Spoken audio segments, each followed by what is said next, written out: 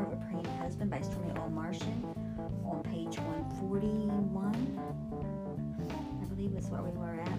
140 or 141. Anyway, but first, I'd like to say happy birthday in heaven to my husband, Timothy Mark Peter.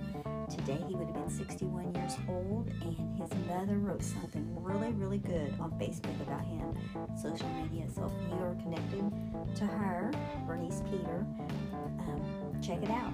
Or I think she might have tagged Mark on there. They might have went to his page. But anyway, try to see if you can read that. Beautiful, beautiful. Well written. She should be the author in the family.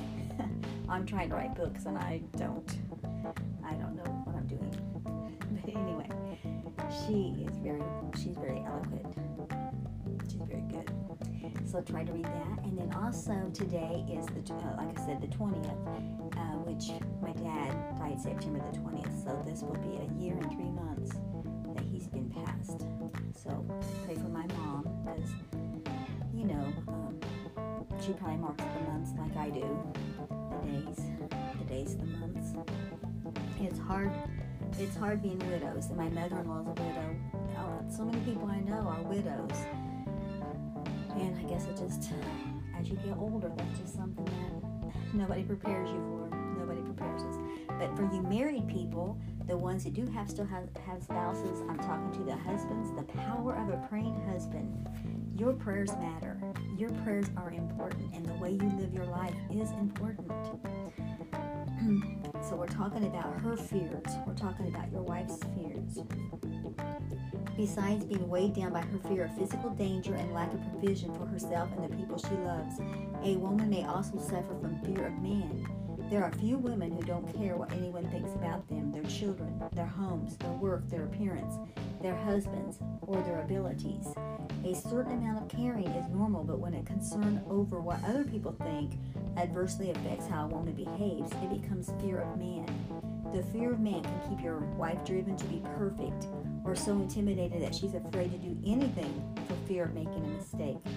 Your prayers can help your wife to be ruled by the fear of God and not the fear of man. This is so true. I was reading that, my mind wanders, and I think that's why it takes me so long to get through this book, because I keep thinking of stuff. But this is true as in ministry. Okay, I know that as a woman called of God to do a ministry, an online ministry, I know I have a fear a lot of times. Do people think I'm just promoting myself? What do people think of me? Are they worried? Am I doing a good enough job? Am I saying everything right? And even this podcast, am I saying things right? Am I making a difference in somebody's life? Am I just wasting time? And so this is true. Women have a fear of men. I think men and women both, we don't want to mess up. Our ultimate goal is to hear God say, well done. And he can only say well done if we do well. And everything we do in word or in deed, we have to do it all as unto the Lord. We have to be careful what we say. That's in word. We got to have words. Let the power of death and life are in the tongue. So we have to be careful what we say, because words do hurt. There used to be a thing that says, there's several sayings. Be careful what you speak, because those are the words you may have to eat. But the other thing is, sticks and stones may break my bones, but words will never harm me. That is not true. Words hurt.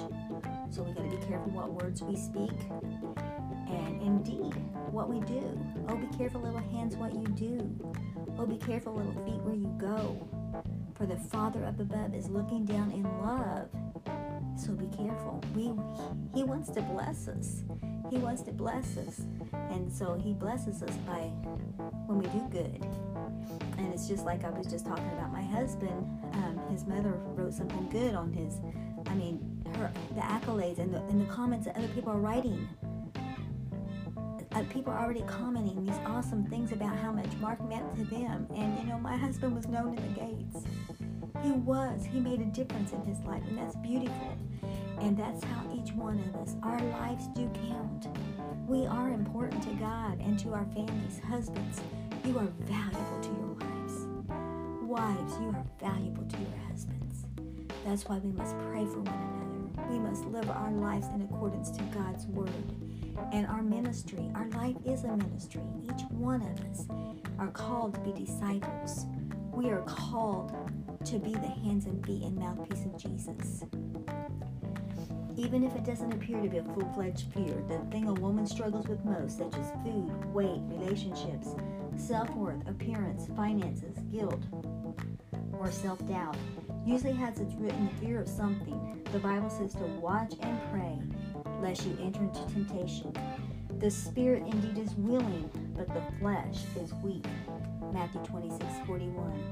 If your wife has something she considers to be a constant struggle, a weakness in her flesh, or a temptation in her life, she needs you to pray with her that God will give her the strength to resist it and to be set free. Do you know what your wife's greatest struggle is? Are you aware of her deepest fears? You may already have a good idea, but if you're not sure, ask her. Say, tell me what you struggle with or fear the most in your life, because I want to pray for you about it. You may be completely surprised at her response. Many of us have a deep fear that we never share. When I asked my husband that same question years ago, he said he was afraid of not being a good father. I was very surprised to hear that because he has never given any indication it was a particular concern. His fear prompted me to pray specifically for his relationship with his children. Too often, women carry burdens in their lives that are far heavier than their delicate shoulders were created to bear. Remember, no matter how strong your wife appears to be, she is fragile. Even though a woman may appear strong to the point of hardness, it's usually because she felt she had to be for one reason or another. Ask God to show you whether your wife is carrying something she shouldn't. If so, you can bear part or all of the weight of that thing in prayer. Another ploy of the enemy is your wife's soul is to put deep discontent in her heart. It's one thing to see where your life needs to improve and then pray for that and be patient to wait on God for his answer. It's another thing to hate your life. That makes us sick and bitter. Sometimes a woman fears that the difficult spot she's in at the moment is as good as it gets and that things will never change. That hopeless mindset is torturous for any woman, and I believe it is one of the tactics the enemy uses to create unrest and strife and keep a woman in constant fear. Often women struggle with deeply wanting certain things to happen, yet having to wait such a long time for prayers to be answered. Pray that your wife can see her struggles and fears as an opportunity to depend on God in a greater way.